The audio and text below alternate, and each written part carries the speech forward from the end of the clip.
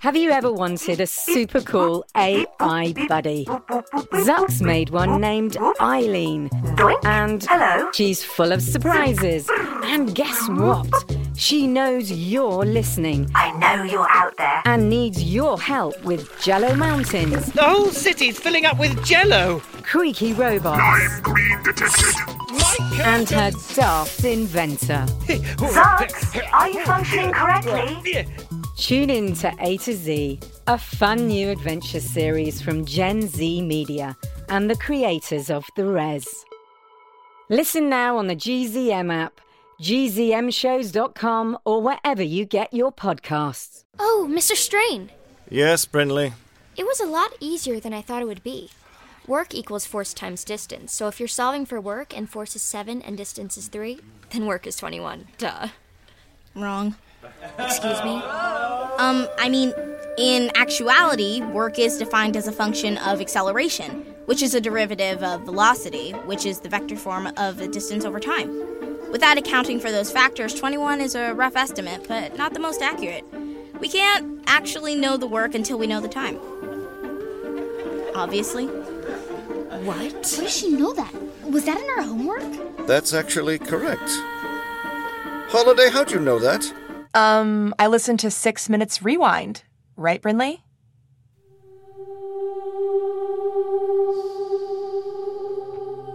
Just a heads up to the listeners. This show is for people who have already listened to all of 6 Minutes. There will be spoilers. There are kids in this world who are different. Special. They look like us and they act like us, but they are not us. And one of them is missing.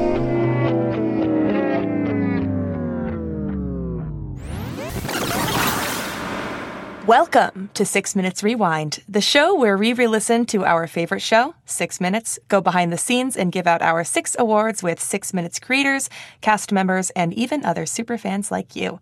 I'm Jessica Fisher, Gen Z Media Marketing Coordinator and 6 Minutes Superfan.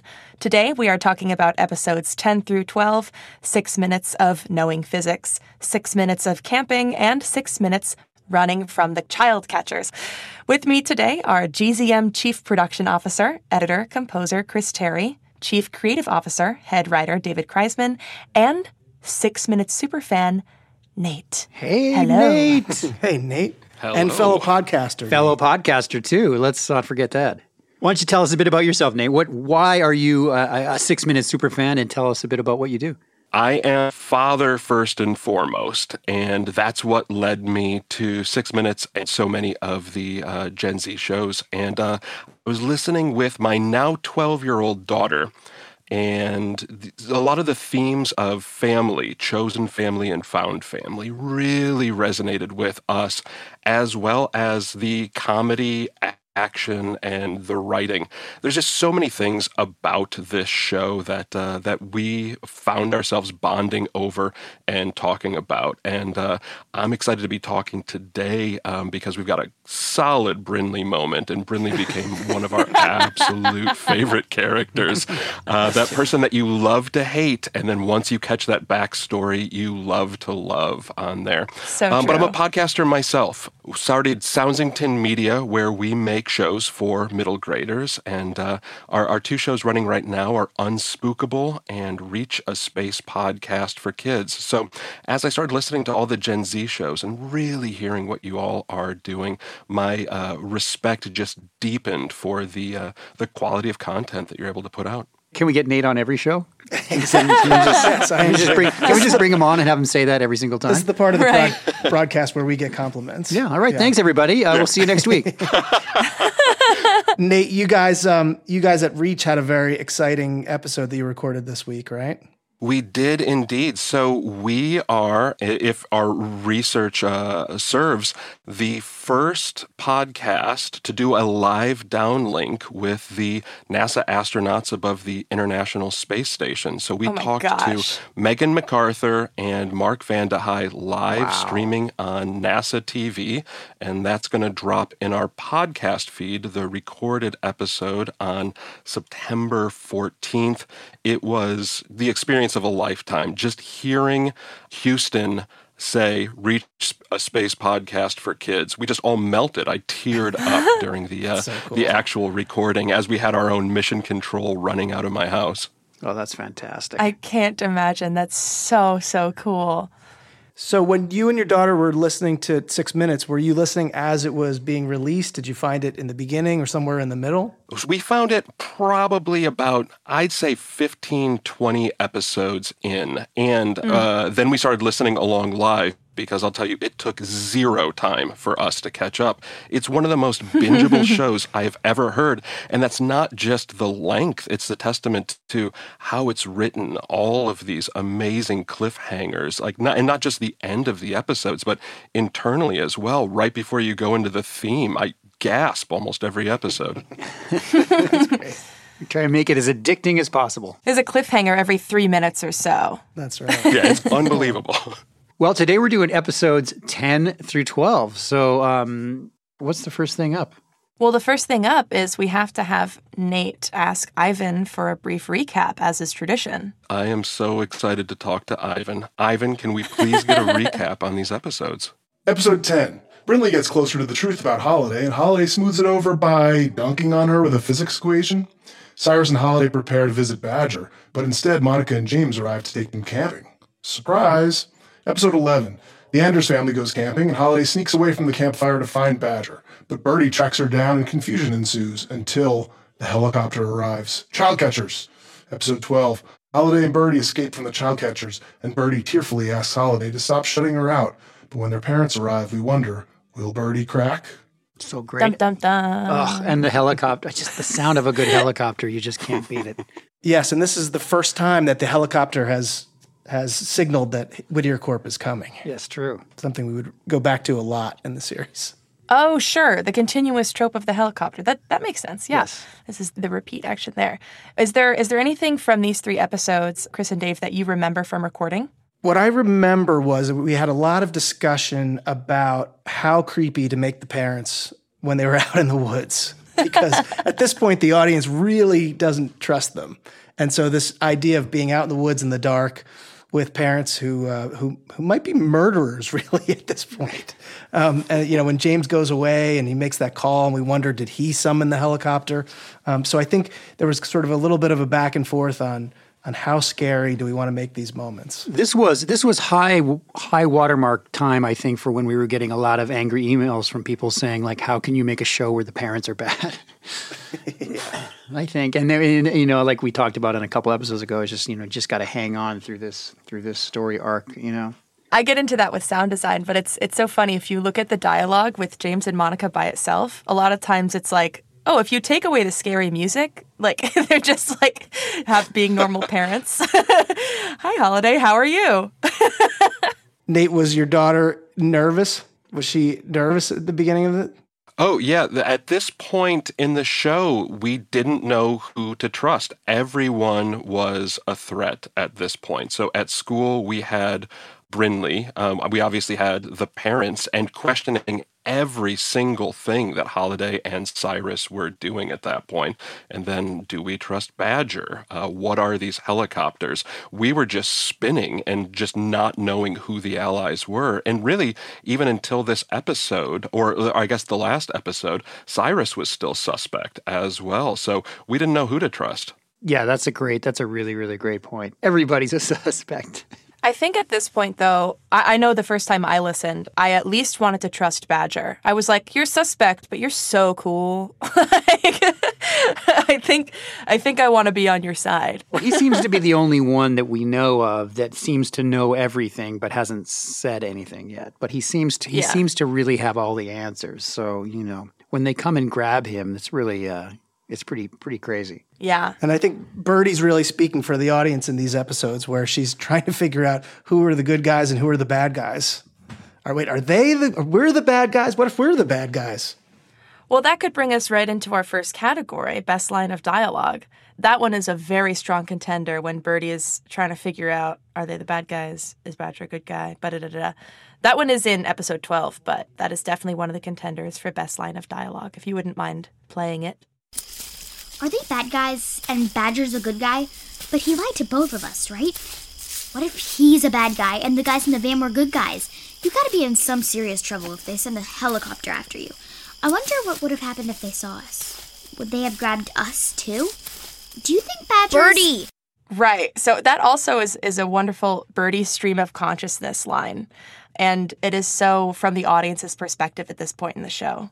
Absolutely. That's a really great point. She's really playing the audience. Like, she really is the one that's really, the only one that sort of seems to be trying to really figure it out. Right. The other best lines of dialogues that I had contending, or I believe Dave also picked this one out, is the Brinley, "We could do it on my Insta" line. Yeah, this one here. I'm sorry, Holiday. If you want to talk about it sometime, we could do it on my Insta. Go away. It's so Brinley. Classic Brinley. It's so Brinley.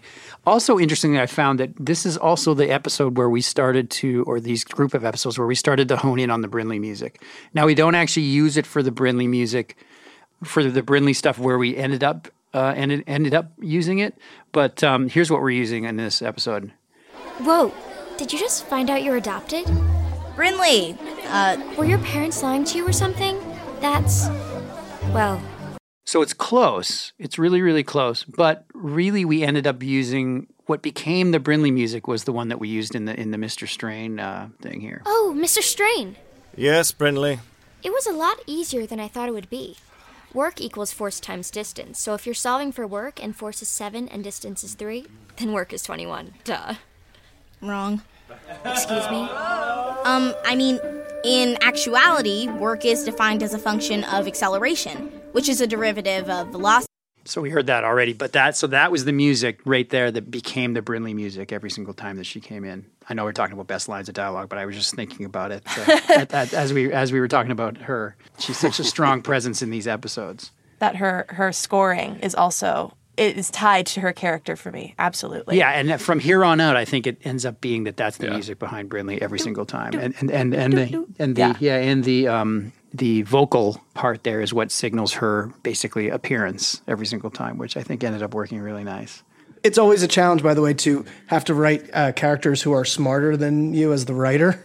So that's where research comes in handy. I was going to say, like I sat down and just wrote a little physics off the top of my head. That's what I was thinking about it, Dave. I was wondering how you how you managed to write something that was smart when Brinley first says it, and then also smarter when Holiday calls her on it. Yeah, that's called Google. Is that true?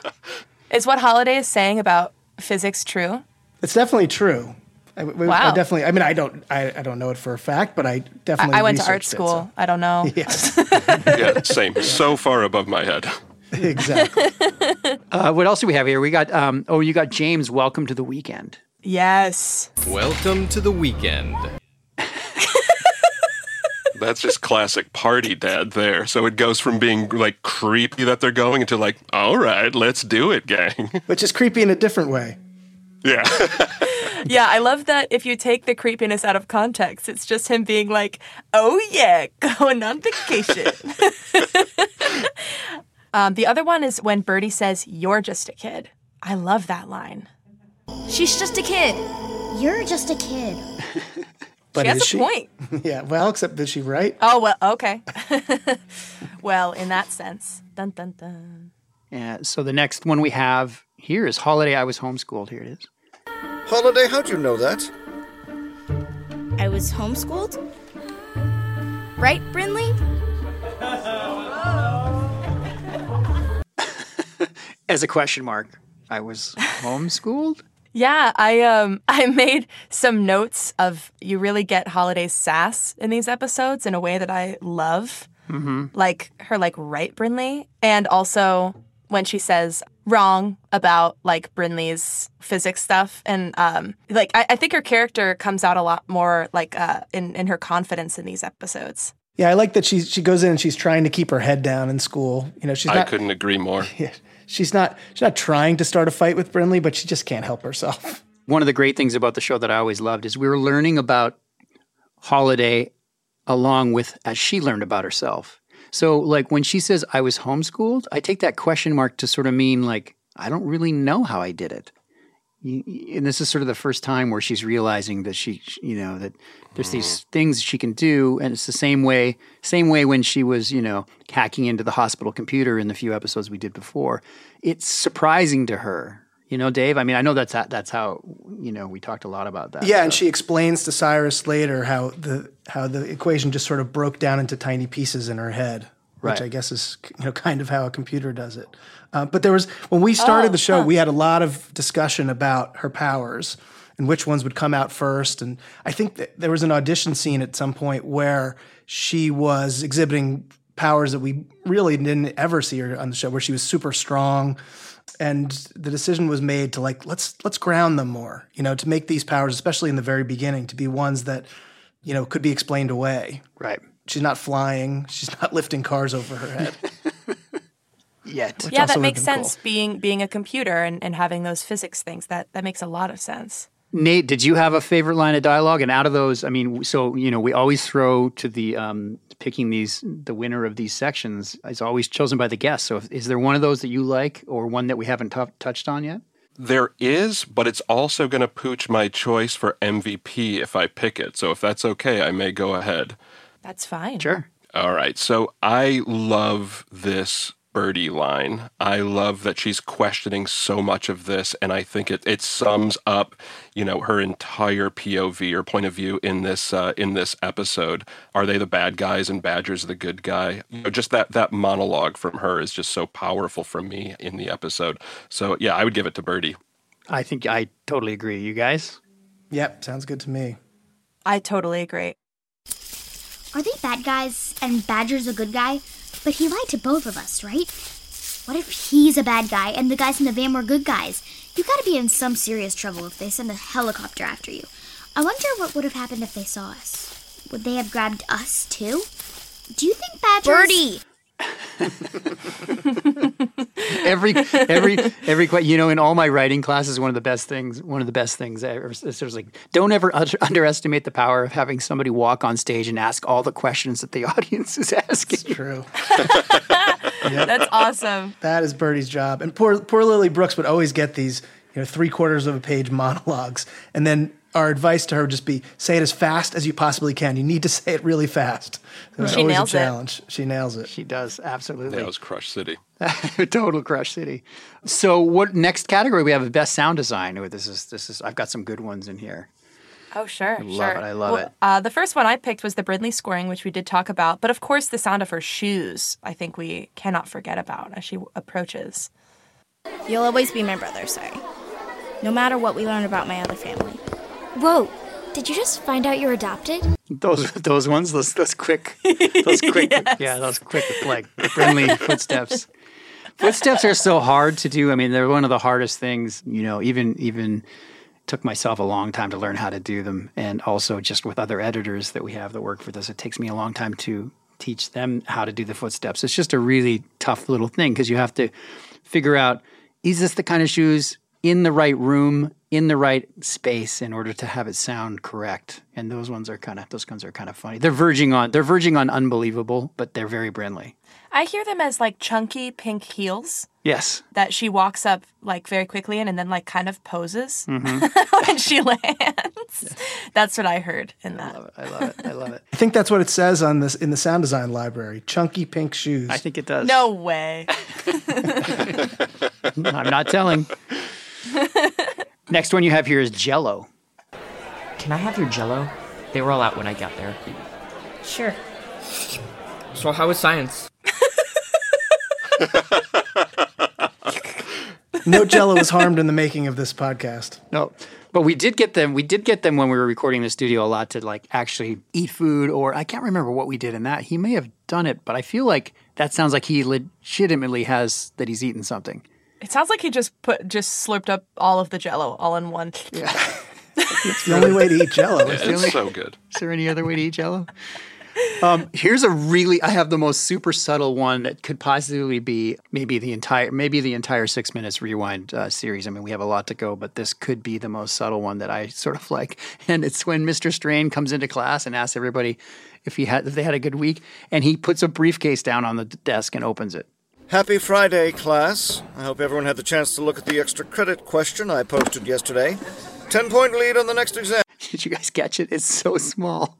So small. It's so funny. I don't know that I ever would have caught it if it wasn't pointed out, but now that it is, I'm just hearing like, oh, that's ingenious. And the timing of opening it as well. I love it. And it's that classic, Jessica, you might be too young to remember briefcases like this, where you have the briefcase that has the two little flicky things on the side, and it opens up like a very Alex P. Keaton way. I've seen You've seen them? like that. my other favorite... In an antique store. Exactly. She's like, I think my grandpa has one. My other favorite one is the James getting out of the tent. And it's, I don't know, it just sounds so real to me. Like, it really sounds like he's getting out of a tent, and it was one I liked here. Holiday isn't regaining her memory, is she? There's that helicopter again. Dad? Excuse me. Dad, where are you going?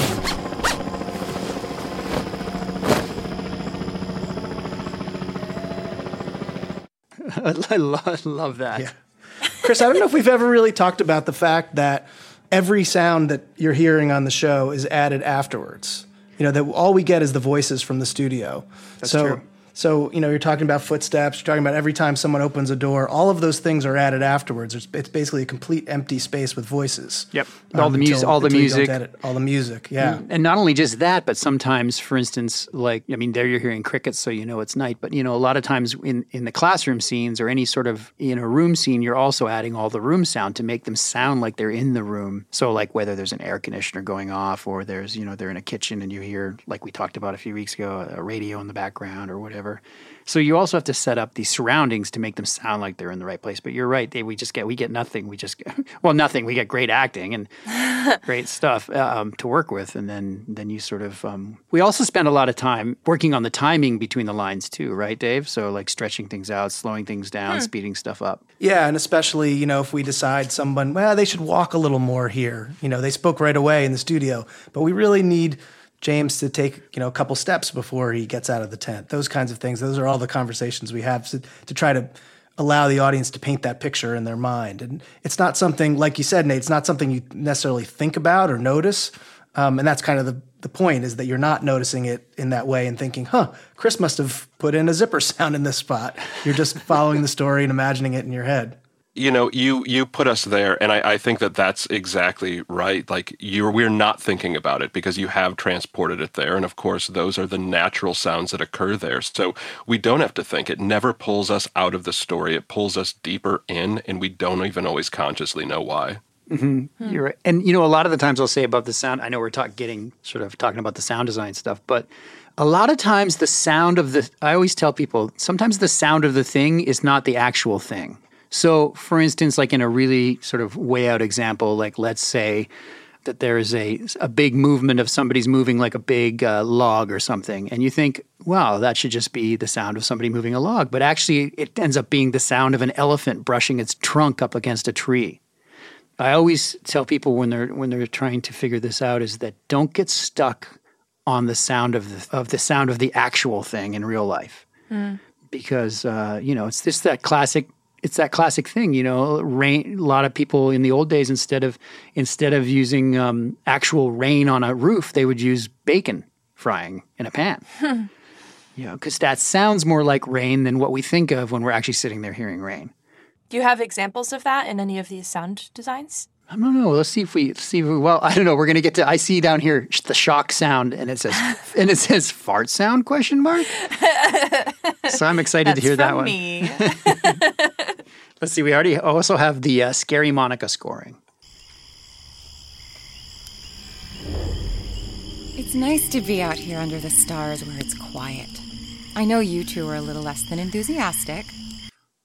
It's so, right, she's just so like, murdery. Oh, it's such a nice night. And, like, you're just putting this creepy scoring under. And Monica's like, wow, I'm happy to have some time off.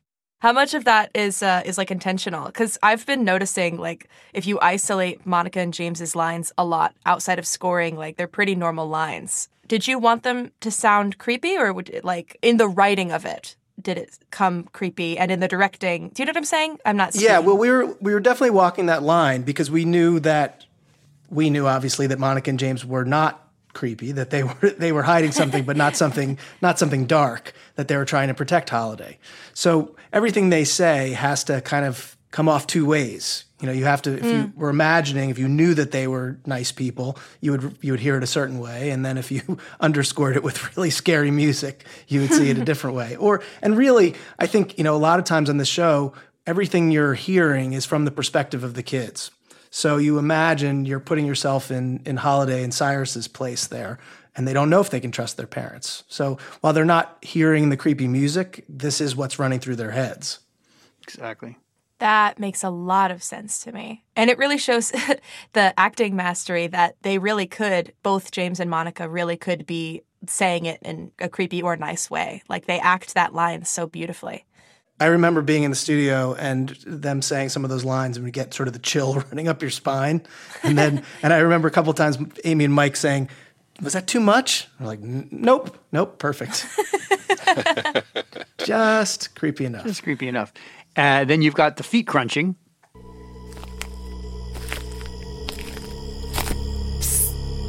So that's a good example there, Jess, of something that probably isn't feet actually on the ground. Right. It could be, if you really think about it, it could be somebody just taking it's in our sound library, but it could just be somebody taking a piece of plastic and rolling it around in their hands. Right?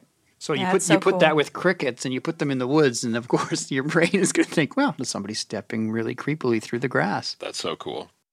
Hi, it's me, Jess. GZM Rewind is brought to you by BarkBox. BarkBox. So I actually don't have a dog. I actually wish I had a dog, but Matt is allergic, but I still love him. But my mom has a dog, and her name's Lucy, and she's blind, and I love her. Oh, that's nice. And Chris and I each have 2 dogs. Right. I know. Y'all are Dog full Central. of dogs. You could share your dogs with me. But every Christmas for years, I always get Lucy another toy, like in addition to the rest of my family. Like Lucy also gets like a toy. a gift. Yeah, of course. Yeah. So, you know what would have made that easier rather than going to the store and like picking out a toy is if I had a subscription box for her. So if you have a dog, or if there's a dog in your life that you love and want to give them a monthly box of chews, toys, and treats, treat yourself with a subscription to BarkBox. Go to gzmshows.com/BarkBox now, and you will also get a free bonus toy in every box. Nice. Which you can use possibly for your cat. Or your kid? Yeah. Mostly your dog. Yeah. Mostly your dog. What do you think, Dave? Would a dog actually call it a woof box? That's maybe. BarkBox is on a mission to make all dogs happy, and we're on a mission to make stories that make you happy. So support us by going to gzmshows.com/BarkBox and getting a subscription today. That's gzmshows.com/BarkBox. Thanks, and back to the show. Before we get to the show, if you want to listen ad-free, go to gzmshows.com/subscribers. That's gzmshows.com/subscribers. Let's see. Okay, I'm excited to get to the shock sound. Yeah, I mean, that's up next. Let's see what this Let's see what shock it is. sound I don't sounds remember like. this, but let's see. Did they just shock him? I don't know if you remember this, Dave, but we spent a lot of time on this. Yeah, it was hard. First of all, we spent time on the question of like, are we okay tasering a kid? Is that something? That's true. Is this kind of show? Doing here? And then we're like, well, I think it's okay. And I think the other thing that was really hard about this, and it's still, like I said, you can go back and sort of wish you had another shot at it, but it's the perspective thing too. We really spent a long time trying to figure out how to get, with the other kids watching Badger, this happened to Badger, apparently a little bit away, but you also had to understand that he was getting shocked. So how do you throw that sound into the background where it's still loud enough to be heard and to be understood what it is, but not have it sound like it's right in front of you, happening? So it's sort of the happy medium, Right. We're probably cheating it a little bit. Yeah, I think we tried to do it with reverb. You can hear the reverb on the sound there. Yeah, so a lot of times we talk about mixing in the post and stuff about cheating certain sounds so that, and by that we mean, making it louder than it probably would have appeared if you were actually there. We're doing a deep dive on sound design this week. Right. They're far enough away that they're kind of safe, but not really. Like that is definitely communicated in the sound there. Right.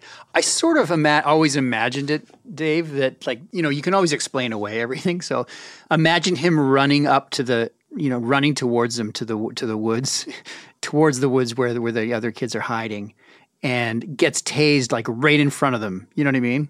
Yep. Just before he hiding gets in there. The bushes, right? Right. And it happens right in front. And of so them. if you were watching the movie, a lot of times we talk about so what would the movie version of this look like? And you would basically have a camera where the kids are hiding, and you would see Badger run towards you, and he would almost make it. Then he would get tased, and then his face would go, and then he would fall backwards, and they would come get him. That kind of thing. Mm-hmm. So a lot of times, in order to make these scenes work, we really sit around talking a lot about how. What would this look like? When we're really stuck, we're like, so in the movie version, it would just be this. You would just see this. And then our answer is, Exactly. It's a lot cheaper. Well, so what's the winning sound design? We got a lot there in sound design this week. Yeah, we do. Nate, do you have an opinion? Yeah, just the philosophy behind every single one of these. I'm torn. Have you ever had a tie before? Oh, we allow ties. We allow ties, sure. Yeah, it's very, we'll tell allow it. the rules are a little loose. Okay. So this would be my call, the scary Monica scoring, because the misdirect is still so effective on our parents here. But then also, I have to call attention to the briefcase, just the subtlety of sound design and world and environment building. It can't go unnoticed. That's a huge one for me because of how many times I've heard this and never picked up on that before. I was blown away by that. I'm happy to let those two be ties, and I'm so excited that you enjoyed the Mr. Strain briefcase. Because, I had actually forgotten about it, and when I was listening today, listening back, I jumped up. I was like, oh my gosh, I forgot about the briefcase. It's so Mr. Strain that he would have a briefcase like that from 1983. Yes. When I was listening this time around, I was pretty drawn in by Mr. Strain's manner of speech. It really makes me laugh. It gives so much of what he looks like in my head that it's sort of this elevated sort of American English, physics. Yes. Now something I'm really good at. For the stage. It makes me feel like he's about to do some Shakespeare or something. In a great way. Love it. I love it. What do we have up next, Jess? Best Birdie Stream of Consciousness Rant. So we already did the Badger one. Are they the bad guys? And Badger's a good guy? And he lied to both of us, right? Right. She has two other stream of consciousness rants in these episodes that I love. There's one where she's deciding if she wants to be the killer or the victim in Holiday's horror movie. Can I be the killer? What? In your movie, I want to be the killer. No, the first victim. No, the killer, I think. That's so funny. And then the other one is when she's like, oh, is it a boy? That blah, blah, blah. Right. Are you meeting somebody here? Is it a boy? Is it Adam? Because I heard he only brushes his teeth on Saturday. And I see, Jess, you have a note here is this foreshadowing for the Adam that we eventually meet? Is it? No. I was very surprised when I remembered that line, but I did not remember that the boy that we said was named Adam, but it's definitely not the same Adam. At least I don't think so.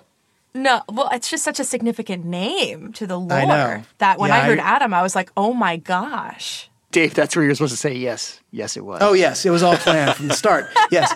Adam had infiltrated. He was already in the school and had infiltrated Holiday's life. We just didn't know And he only brushes his teeth on Saturdays. Well, yeah, because he's not, he's a robot. Yeah, exactly. He doesn't need to. Nate, do you have an opinion between the three Birdie Stream of Consciousness rants?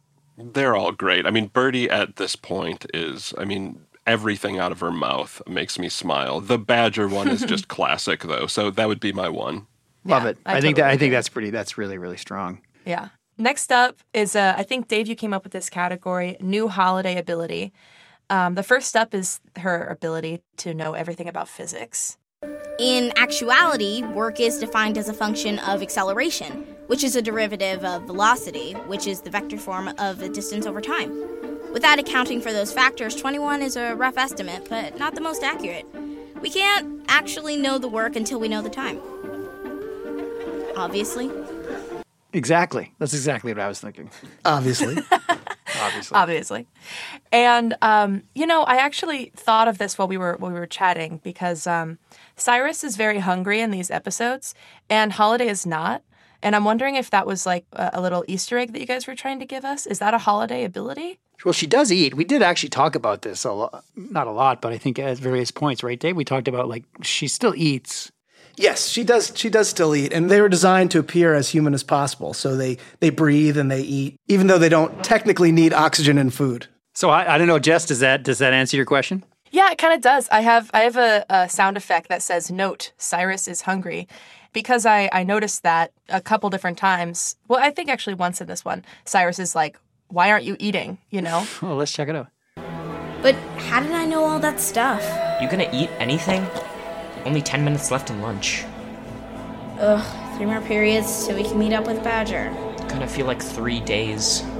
And you got the Jell-O and that, and yeah, you're right. I never picked up on that. Right. And it could be, it's easily explained as like she's anxious, that's why she's not eating. But if we're talking about Holiday abilities, that could be construed as one as like, oh, she doesn't have to eat, It also gives us Cyrus is a growing boy, Like, are you going to eat that? I'm hungry, that whole thing. Absolutely. And then we got Holiday lying. Just because I don't get an A on my first history assignment, he pretends like we're not related. Brindley, come on. You don't seriously think Cyrus was telling the truth, do you? I mean, it would be so much easier for me if he wasn't my brother. But he totally is. You believe me, right? Time for class. Oh, gosh, I love, she's really trying to make an effort there to sort of make friends with Brindley in a way because she wants to make sure that she's not going to cause too much trouble. But at the same time, the way Ava played that scene was just so perfect. Oh my gosh. The Brindley, just even the was just so great. She's getting closer. She's getting closer, exactly. And Nate, we talked about in one of the earlier episodes, I was talking about my theory that Brindley is right in all of this. She didn't intend to be the bad guy in this story. She sensed that something was wrong, and she was right about it. And really, she's the hero of the whole story. I think you can make a strong case for that. We need a spinoff. We could start it right here, right now. I like it. Well, we did do a little bit of spinoff when it was running. She had Brainy Brindley, which was kind of fun. Her own podcast, which was great. But I think again, we say it all the time. I think Ava just brought so much to the role, which was really amazing. Yeah, so funny. So as far as Holiday abilities go, doing like her incredible physics ability, her ability to lie, or her ability to not eat. Intentional or not, I mean, there's just so much information in all of that. My call would be the physics because it just points to so much that's coming. So, but I'll suggest I really like the deep dive you did on the food. I never thought about it that way, and you could definitely think about it that way. I mean, it's really amazing. Yeah, that's really smart. Well, thank you. Nate, you break the tie. Physics or food? Oh, Jess, I can't go against you. Let's go food. Let's go food. Food it is. Food wins. But that's because that was some amazing deep dive reporting, Jess. That was on another level. Thank you very much. I must ask, Dave, was that intentional, or was it to show that Cyrus is a growing young boy? I'm going to go with intentional in this one. Of course. Of course. But if we found out that Holiday really hasn't eaten in 2 years and just nobody ever noticed. She was like, I didn't know I had to do that. All right. Next up, we have Best Cliffhanger. The first one is when Monica and James show up and say, we're going camping. We're here to pick you up. Didn't you get my text? I did, but your father and I have a surprise for you. Surprise? Did you hear? We're going camping! Surprise! the creepiest music ever I put behind there. And it's like, for the funnest, maybe one of the funnest activities, at least in my family, is to go camping. It's just so creepy. Like, Birdie is so excited. Like, she's so excited. And they have the violins underneath. It's one of these moments where, like, the music really plays against what's happening, which can really work sometimes in spots like that. And we've been with Holiday and Cyrus all day talking about how anxious they are to meet up with Badger. Exactly. And this is ruining their plans right in front of us. Exactly. Yeah. Yeah, it all played so perfectly. Next up, we've got Holiday, Birdie, and Badger running from the child catchers at the end of the next episode. Come on, Bird! Into the woods! You guys are slow. It's coming right at us! Now I'm over here. Who are they? What do they want? I don't know. Run! Thrilling. Wow. To say the least. Yeah, one of the few instances where we actually play with the pan of where Badger is. I typically put stuff right down the middle, just from my old mixing of TV shows kind of days, and that played really interestingly. I just heard that for the first time now. That run at the end is also a little bit of a tribute to the end of episode 1 of Mars Patel, where Mars said they're in the house, they've broken into the house, and the cops come, and it ends with "Run!" Yeah. Oh my gosh! And I think we talked about that when we did it. Yeah, that's true. That's true. And I think one of the interesting things, Dave and I have spent a lot of time working with young actors and stuff, and those moments where we want to get them to really, yell like "Run!" It's hard to get them to feel confident enough to do that, right, Dave? It's just interesting. It's like one of the few things we've noticed that there's not a lot of young actors who manage that the very first time around, right, Dave, without a little coaching. Yeah, I think kids aren't used to being told to like really yell at the top of their lungs. It's the thing that they're told not to do most of the time. The other one is a lot of times when like somebody falls or there's a big scream or it's like, most of the time, the first times we get, I think on that one too, going off track, is I made a note of the changing Badger's running sounds. That Badger's speed running has been changing episode to episode as we find the sound design. He another one of those things is like, how do we get across the fact that he's running around as they're sitting there watching this whole thing go down, And then how do you make sure that those sounds are attributed to him and not just sort of some stuff that are, you can hear it again, but the fact that they're not just some random sounds in the world, But yeah, his running sounds, we're still closing in on the actual final sound of the hoverboard, I think, at this point, which he's actually not on here, but still, again, I think we're still, these were early days, and it's interesting to go back and listen to them and hear sort of like what we were still trying to work out. You have one called Cornering Birdie. The helicopter spooked her. Is that all, Birdie? Birdie? If something upset you, sweetie, you have to tell us. Did something happen while you two were out in the woods? Yeah, that's a good cliffhanger. Like, she's going to fold. Humana. You just expect her to just blurt it out at that point, right? Exactly. Yeah. What I think is fun about these three is that they're all very different. And that was something we tried to do in the writing, that, you wouldn't have 3 action cliffhangers in a row. You'd try to have a mystery one, and then then an action, and then one that's kind of more personal. Right. This is a pretty good example of that. That's great. Well, Nate, what do you think? Well, they are also effective for exactly what you're talking about. Completely different goals in what they're doing. But I have said, for quite a while now, 6 Minutes does action sequences better than almost any audio fiction I've ever heard or worked on. And this was just one of the first huge scenes in the show. And I have to say that the child catcher helicopter is, for me, it's enormous. That scene is, as you start mapping and you're listening, the geography of what's happening, it's really easy to see everything, to feel and hear the movement that's happening in it. It's so effective. It's so scary. That's definitely hands down my favorite of the 3. Oh, that's really nice to hear, because all the work that goes into it. But one thing, just on that point, Dave and I talk a lot about this, and it goes along with what Dave was saying, is this sort of idea of being careful not to put too many action scenes in an actual episode, because they take so long, right, Dave? It'd be the things that we always had to go back and spend more time with timing and sort of, like I said, what would this look like in a movie? How are they going to understand what's going on? Like perspective, who are we with? They always took the most amount of time that way. Yeah, it's from a production standpoint and also just from a listening standpoint. I think having them pop up every now and then makes them that much more effective. I think if you had too much action, you'd start to get tired of it. And those moments where the helicopter pops out wouldn't feel as scary and effective, because every time it pops up, you're like, oh, here we go. And the music kicks in and you know we're ready for something. But you get to, you play with the pace. Sometimes it's two people in a room talking and building character and building story that way. Yeah, that's great. Well, that's a great choice. I think that's a good winner. I totally for agree. Best Cliffhanger.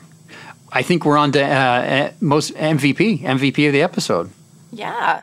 My first pick was Birdie because of her beautiful monologue. How come you and Cyrus always leave me out?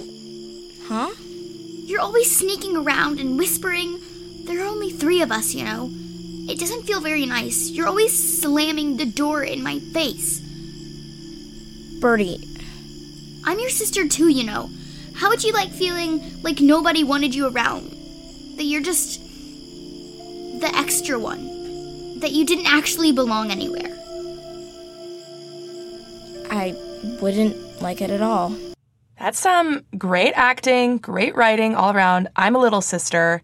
And so I remember when I heard that for the first time, I think that was the first time I ever got emotional listening to this show. That I was like, wow, that's deep. That's deep. And I bet a lot of the listeners identify with that too, feeling left out. She so nails that. It's unbelievable. So true. Unbelievable. But that's a really good point, Jess. I was the oldest, so I wouldn't know anything about that. You were the one slamming the door. I just did the door slamming. I did not do the door opening. I was the oldest as well, so, I felt the same way, but then Birdie delivering language that Holiday can, feel in herself, being left out, being the outsider. I just thought every piece of that, from the performance and sound design, perfect. It was perfection. And it's so satisfying to know that now these 3 are going to be a team.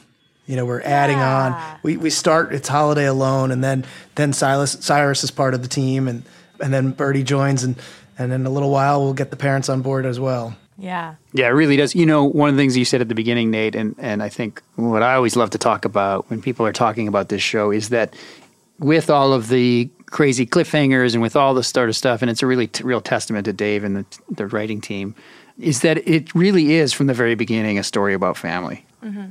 Right to the very end. Yeah, and about what it means to be a family. They're not necessarily all born into this family.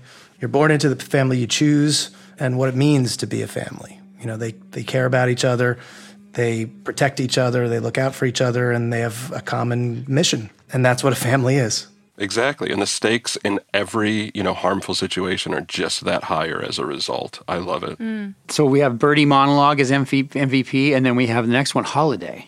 It just says Holiday here, Jess. I don't know. I just wanted to bring that in since we haven't listened to her monologue yet. But for other MVPs, Holiday and Cyrus, and of course Badger. Honestly, I'm so siding with Birdie right now that I'm having trouble coming up with arguments for the other characters. Well, I think she's so strong in this episode, and she really steals the show. I'm all for giving it to Birdie. What do you guys think? Agreed. Same. I am Team Jess and Team Birdie here. Woohoo! Perfect. Love it when it's Team Jess. Nice. That's nice. Well, Nate, thank you so much for being with us. What an amazing, you just brought so much to the show, and I really appreciate all the kind words and everything you said. And thank you for telling everybody. Let's list the names of your podcasts again in case they forgot. Reach, a space podcast for kids, and Unspookable, both for middle grade audiences. And I have to say, it's completely my honor. I couldn't be a bigger fan of 6 Minutes and Holiday's journey. So thank you so much for having me. Thank you. Thank you. Oh, and can't wait to listen to the podcast with the astronauts. I know, that's going to be amazing. Oh my gosh. That's going to be amazing. Oh, Jess, I hear music, Jess. Oh. Gosh, okay. So thank you for listening. If you want to audition, send an email to jessica@gzmshows.com with a little clip. Listen to episodes 13 through 15 next. Peace, love, and obos. Peace, love, and obos. Peace, love, and obos. Peace, love, and obos.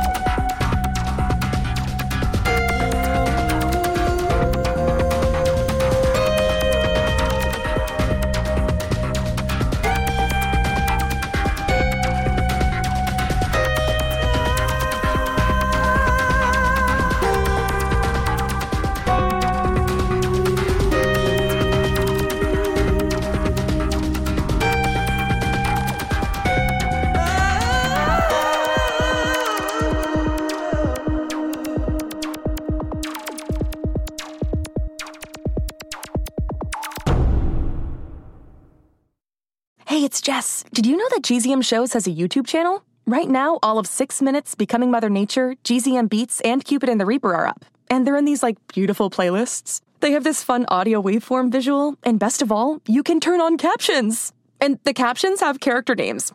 Anyway, subscribe to GZM Shows on YouTube. Maybe there'll be some cool things in the future, like live streams, interviews, behind the scenes. We'll see. GZM Shows on YouTube.